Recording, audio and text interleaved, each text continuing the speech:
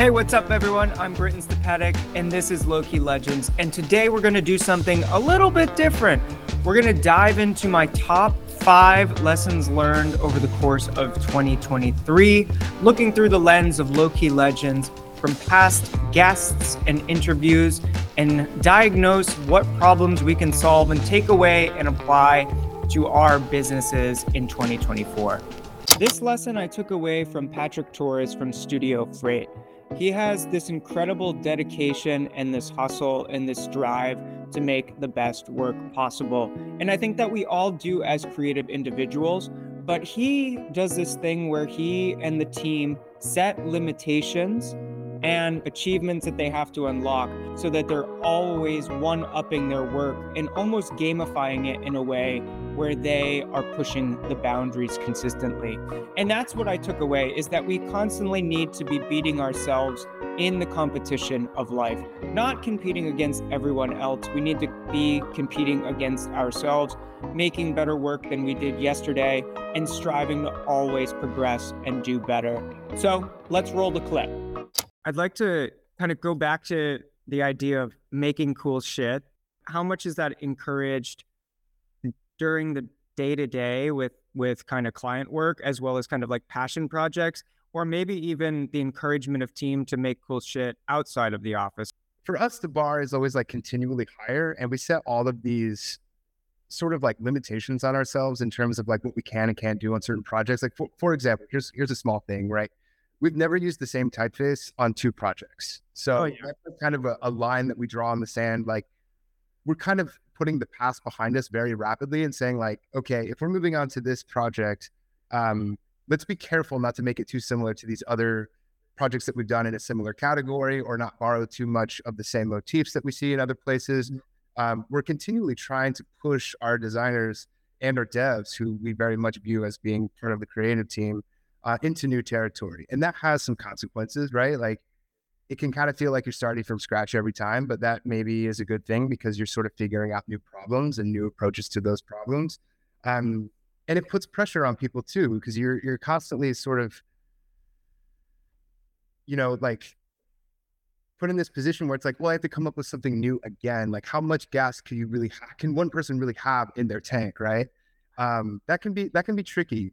But I think once we can sort of massage that in a place where it's like, actually, this is kind of what you do for a living, and like, let's just remove the barriers of the complexities and let the problems exist within the work, then it opens up the gates, and then we can just be free to make the project what it needs to be. Does that only apply to typefaces, or are you really just trying to push the boundaries every single project and kind of try new things for the sake of kind of leveling up internally and just trying new things to evolve and never staying static? It's really about always feeling like we have a place to go, right? Because I think that's the difference between working in a studio or an agency versus working in-house somewhere, where you're kind of just like rinse and repeat, and the progression of the brand that you're working on is like incremental at best. You can only get away with so much before you're sort of pushing on the barriers of what's not acceptable. Yeah. Here, it's the opposite of that, right? And I think that we've really assembled a team where they crave that. And if they have to work on something too much, then there's a different sort of pressure that's applied there, right? Where it's like, this feels stale and static now. Like, I'm ready to move on. So I think for the studio, we've really optimized our process to be adaptive and to move through like different industries and different verticals, different founders, especially, right? So I feel like we're always like, we've done a lot of work in venture capital, for example, right? And it's probably not the thing that comes to mind when you think of Studio Freight or our work, but it's one of my favorite categories to work within, because they all kind of do the same thing, but they have such different approaches, and they're always asking for something different. It's a refreshing place to go and see like what we can do with the same kind of information and present it in, a way that's 10, 20, 30% different than the time that we did it before, right? So like, one VC that we do out of Columbus might have a totally different perspective than the one coming out of New York. So the challenges that we come across in those projects, they're completely different.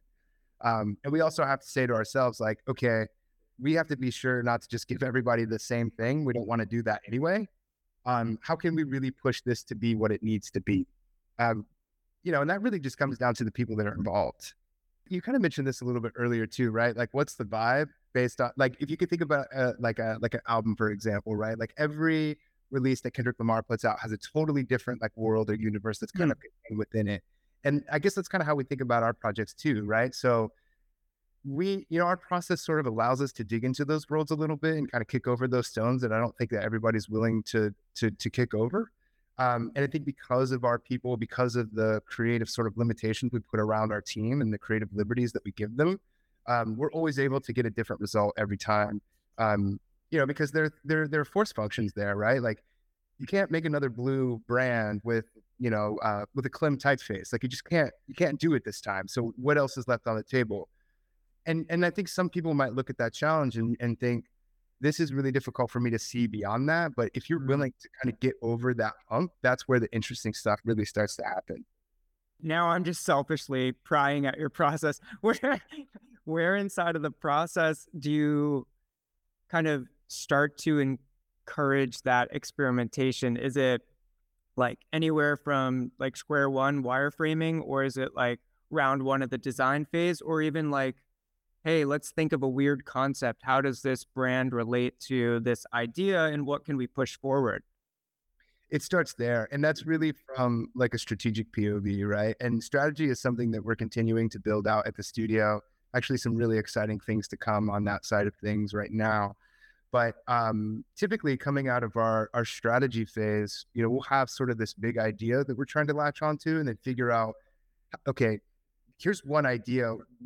What routes can we take this thing? How can we really start to push it? How can it manifest? Let's look at an example like something like love, for instance. Like there are a lot of different types of love. There's romantic love, there's platonic love. Those are two very different lanes that we can take this thing, right? Like you feel a lot different about your girlfriend than you do, like your best friend or your dog or your love for like, your childhood home. Like those are all different things and have different associations with them. So depending on what it is that we're talking about and what's relevant, we can start to build out different languages where we typically refer to it as vocabularies. We can build out different vocabularies for those things. So obviously romantic love has things like hearts and cherubs and Valentines and, stuff like that. Right. But then there's like this idea of like familial love, Mm. right? Like the brotherly love. And it's like, it's something totally different. And so if we talk about brotherly love, it's like one of those things where you get maybe some more interesting, insightful things starting to happen where it's like, it's okay for me to beat up my little brother, but nobody else is allowed to do that, right? Like I Uh, will viciously. It's a totally different like set of vocabulary words and stories and ideas that we get to kind of play with. So generally what we'll do is we'll latch onto a couple of different routes like that. And then the designers will take them and just kind of roll with them and see what comes out of that.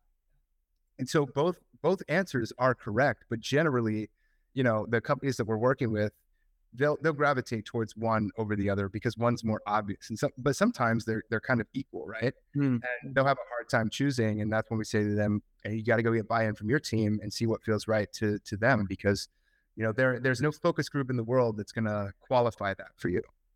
I think a lot of our process is kind of designed around building it for like the company's team and internal missions and trying to make them realize what is best for them. And we always, like you're saying, do two different directions at a minimum so that they can have a hard no and kind of see a multitude of different ideas or vibes and or universes. I do like the Kendrick Lamar example, and we'll definitely go back to what your favorite Kendrick album is, and I'll force you to pick on the for the whole world to hear. But I think that's a beautiful way to do it because it makes that team have a true, clear opinion and hash it out and really kind of figure out what it is that makes their team special and how do they show it visually.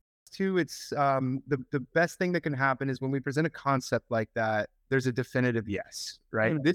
This is absolutely what X company looks like. But the second best thing is for them to be like, we love this, we love them both so much, we actually had a fight over which one it was. Which there's a little bit of tension there. And sometimes, I've personally gotten calls from CEOs who will be like, I don't know what to choose. Like, can you help guide us? And my response to that is always, they're both right. And you have to choose. We can't choose that for you because you know and understand your business. Just take the weekend to think about it a little bit more. I promise you something will become clear. and let's go from there. And inevitably, that's exactly what happens. It seems to go without saying, but get the fuck off of Pinterest. Stop looking at other people's references in order to make work. This is a simple way to end up copying or coming too close to someone else's work. We have to look outside of the screen for our inspiration. And that was a huge takeaway in 2023. Getting off the screen, getting into nature, enjoying hobbies in order to cultivate a life off the screen and outside of work. This is how we fuel ourselves up. This is what makes us us. I took this away from my conversation with Louis Paquette when he talks about his love of cinema and how it inspires him and fuels him in order to create websites that feel like they're world building instead of just a bit of motion design, a bit of branding, and a bit of web design. He does this amazing breakdown comparing it to film, and I think you'll be inspired. So let's roll the clip. On your journey, you had mentioned movies got you into kind of thinking about motion and design. What are the movies that kind of fueled you as a child, but then you also come back to time and time again now? Well, for me, I think it really was these adventure movies. Like I was mentioning earlier, I think Indiana Jones, it's probably the movie, the Indiana Jones, The Last Crusade for me. I think I was the right age to love that movie. And I think it's just my all-time favorite movie. It's annoying to watch the movie with me in real life because I just say all of the lyrics, the lines, all of the lines just before the the actor says that. But yeah, that's a great movie for me. All these, I think I've always liked movies where you can kind of just let yourself imagine, get out of your regular life and just let the movie, inspire you and bring you to new worlds. And I think that's, I really don't want to compare my work to Steven Spielberg work and George Lucas, obviously, but that's what I'm trying to do in my project as best as I can. I try to make the user feel something, just like in these movies where it's about bringing the user in on an adventure, guiding them, making them feel something. So it's a lot of storytelling in the projects that I do, and it's a mix of many different things. So it's not just having a nice story, but it's just like on a movie, you need to have many different things working perfectly well together to get a good movie. If you have a perfect script for a movie, a great script, but the realization or the direction or the DOP is not great, then the movie won't be great. And the same thing, if you have a great DOP, everything looks beautiful, but the script isn't that great, it's not gonna work as well either. So that's kind of the way that I think about websites. You need to have great content, you need to have a great storytelling, so a great user experience, you need to have a great design, great motion. All of this needs to be perfectly thought out together to create a great experience. I think I truly learned the power of creativity and personal expression within 2023. I always had a problem with comparing myself and my work to that of other agencies, but this is not the ideal scenario. This only breeds resentment, it forms competition, and you're always pitting yourself against others. This isn't really a good way to live, and honestly, it caused me a lot of internal turmoil, which was pretty shitty. But I really turned around and came around to this fact that the only way to be successful in the creative industry is to have authenticity and to share our personal journey, but also share our personal perspective. And we can do this through our work, even if we're working with clients and other companies. We can take away references and examples, fuse it with our personal perspective, and shift it to become something that is radically different and new. This is what I learned from Haruko Hayakawa. Let's roll the clip. when I was younger, I felt the same way where I was like, oh my gosh, there's like these really successful like brand identity designers and they're like at Pentagram and they're doing like really cool things. Like I want to be like them. I want to have a career like them. But I think what I kind of figured out, I wish I figured this out earlier, was like to be successful, quote unquote, I think it really comes down to being yourself. Like it sounds so cliche when you say shit like that, like just like be yourself. No, really, like that really actually is what I think the key to success or, you know, fulfillment is. It's like tapping into these things that like make you feel alive, that are very much unique to you. Like if you actually look at people who have done really interesting things with their careers, that's how they've done it a lot of the times. Like they have some like true passion and interest in this one thing. Maybe it's like in kind of a niche industry and they just go for it. So that's kind of my, like, if I could give advice to the younger version of myself, like I would tell them that, like, really it's about like being very much authentic to you and your interests and the things that you love, and that is going to bring you so-called success. Because it doesn't really matter what creative industry you're in. If you have that direct perspective and personality, people are going to want that because it's unique and it's not just like a job where you're copying someone else's style in order to try and achieve like a dumbed down version of what they could do if they just only hired that person.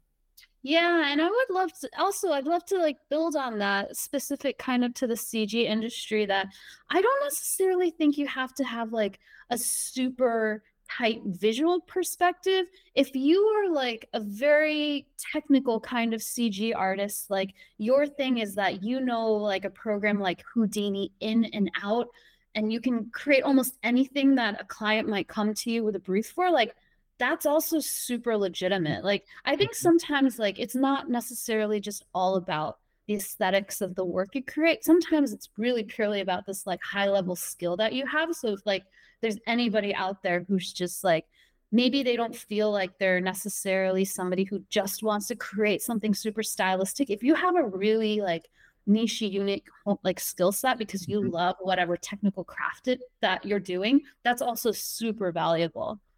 Yeah, 100%. I guess it's like any skill is like marketable if you put your mind to it, I guess. Like if you're like the person who knows everything about like all of the tech specs or all of like the nuances of like a program, like that's inherently valuable. Like you could be a teacher if that was like the case and like share on YouTube like some people are doing, or like whatever. I mean, if you are the person who can craft custom backends that just don't break, like that's an inherent skill and people will want that because they need that for whatever business. So yeah, depends on whatever it is. It's like, again, being yourself, like depends on whatever kind of unique thing that you really have a passion for.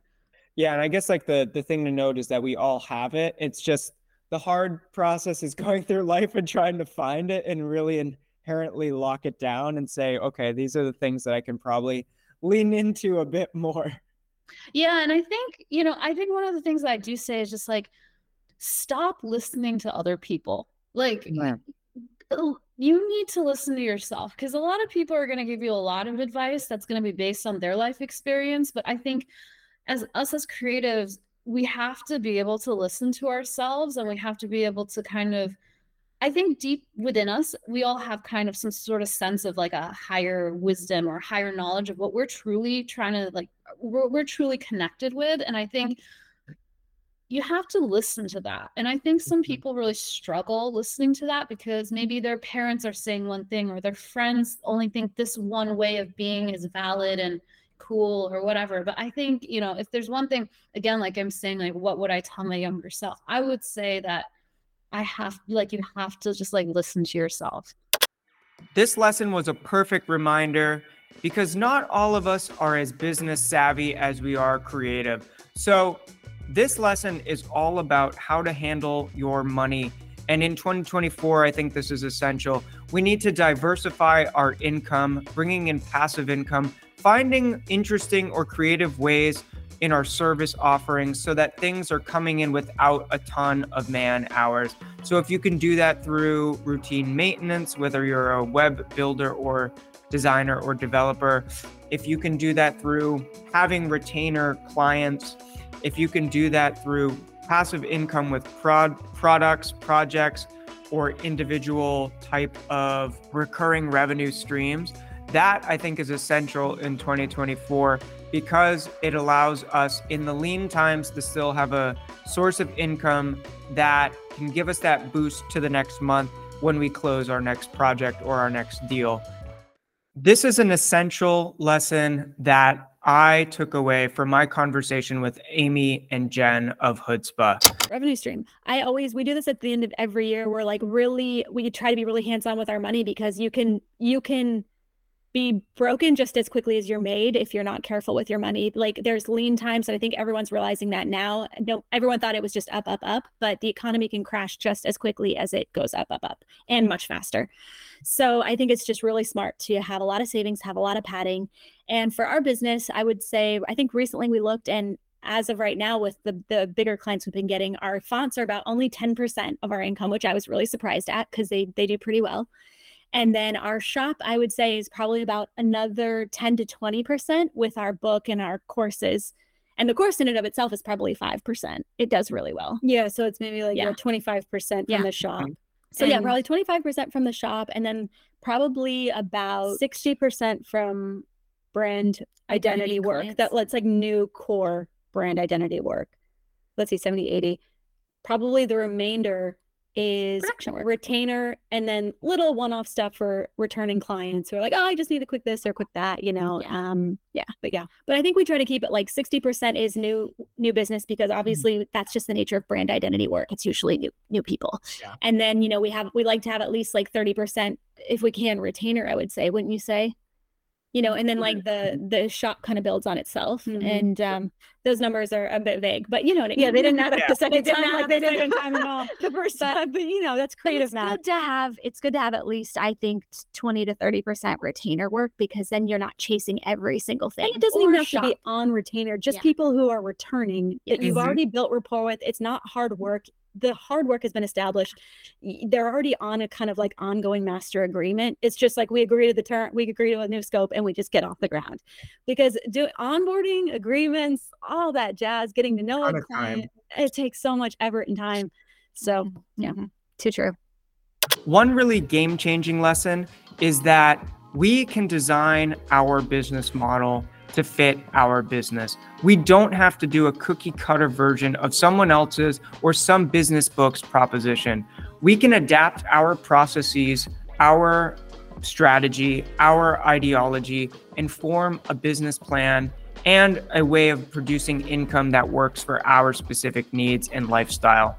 This became hyper clear when I talked with Mike Kern.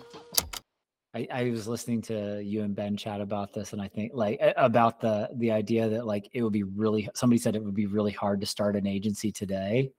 And I like kind of agree with that sentiment. Yeah. And the funny thing is I feel like I see, or maybe it's that I just don't know that they exist, but I feel like I've seen people that I knew transition, that were working at bigger companies, transition to freelancing. And then I've seen people that I knew kind of band together and form small studios. And I mean, like, I don't know what numbers they're doing, but it seems like they're doing good because they're showing really kick-ass work, whether it's real or not. It got my attention. And so, I mean, it causes me to like think, I'm like, wow, maybe there's more work going on than I think is even possible if all these people can maintain it, or that's a smaller budget and they're only like 1 to 2 people and they can take on things to get their name out. I'm not sure exactly. Yeah, it would be fun to do like some analysis of the market today. I mean, it's like my position today is so different. It's like my team now is 150 people across the North America. And so it's a bit different. I think today, if you were starting an agency today, there's like a very different strategy playbook than like what I had at the time. I think, we had a really easy go, right? Because at the time when I was going, it was the big traditional advertising agencies had no idea how to do digital. They just like didn't know how to even get started. And so like any of us who did, you know, we're easily like, we could just get on the vendor list and then prove ourselves and then, you know, grow pretty quickly on the digital front. Maybe the same thing's happening on the AI front. I do see a lot of people like, I need an AI consultant to do X, Y, Z. And so maybe that's out there, but I don't know. I feel like AI is a lot simpler than trying to learn Flash back in the day or trying. That's true. Yeah, you can't just like go Google how to make a prompt. What would you say if you were to give a playbook for a modern or small agency now? What do you think would be some of those playbook rules? Ooh, well, you know, I was supposed to actually have a conversation today with someone that's running a subscription-based design agency. I'm super curious about how these are running. I don't know if you've had any experience with this. So there are a number of these guys out there. Maybe they're freelancers, or maybe they're like ex-project managers or whatever they are. And they're like, we're going to have a subscription-based design business. And so you know, they're charging, I don't know, $5,000 a month or $10,000 a month, and they'll basically do a list of tasks for you and churn those out. That's a unique look at the market. And I'm so curious if it works, because in my mind, as like someone who builds brands, I don't know about this. I feel very strange about it. And I'm not going to like until I do the research and actually talk to people who are running studios like this. And it's funny, a lot of the ones that are more successful are running off the backs of influencers, right? So they're running off the back of like, you know, somebody who has a prominent podcast, you know, like I think the guy I was talking to, I think is affiliated with like Sahil Bloom, and like Sahil Bloom's got a huge following. And so like, cool. Like maybe that's how they're leveraging that. I just am like really skeptical on if that works or not. So that's one playbook. That's an idea for a playbook. I don't know if that's the one I would follow, but it does seem to be gaining traction in the last 6 to 12 months. I think there's a playbook that we've all seen. I think you guys have done it a bit. Like you do a bit of pro bono, like you'll just do your own projects, do your own work. That's just like top notch, high end. And then somebody else sees that and they say, oh, I've got an affinity for that. And like we're saying, like Ben did that with his project for a little while. I think that's really good for like people transitioning from freelance to wanting to build a studio, because they're getting to churn out the kind of work that they would want clients to come to them for. So I think that's one playbook. And I think then the other side is probably the social side, right? Like, so if you want to invest heavily like a Chris Do or somebody like that, and like building your own brand, I think that can have significant wins for you as well. I don't know if my methodology of white label to Fortune 500 will work today. I imagine some people are trying it and it's probably working for some of them.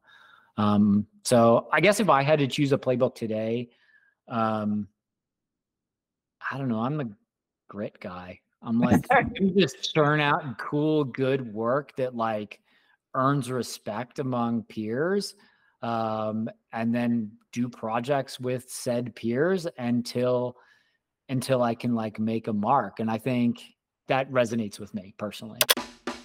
Thank you so much for watching. Now I want to hear from you. I want to hear what your favorite lesson from this video was. Put that down in the comments. But more importantly, I want to hear what your biggest takeaway from 2023 was that you're bringing into 2024 to up your freelance game, to up your creativity. We all need to learn and grow together. So drop it in the comments. And if you like this type of format, we'll do more in the future. Let us know. Drop it in the comments or shoot Rogue a DM on Instagram or LinkedIn, and we can do more recap episodes and lessons and short form videos that aren't, 2 hours long. So, but remember, We're all on our own individual journey, so take the time to be kind, grind, and unwind. Let's make the world a better and more creative place. You got this. Enjoy 2024. Cheers.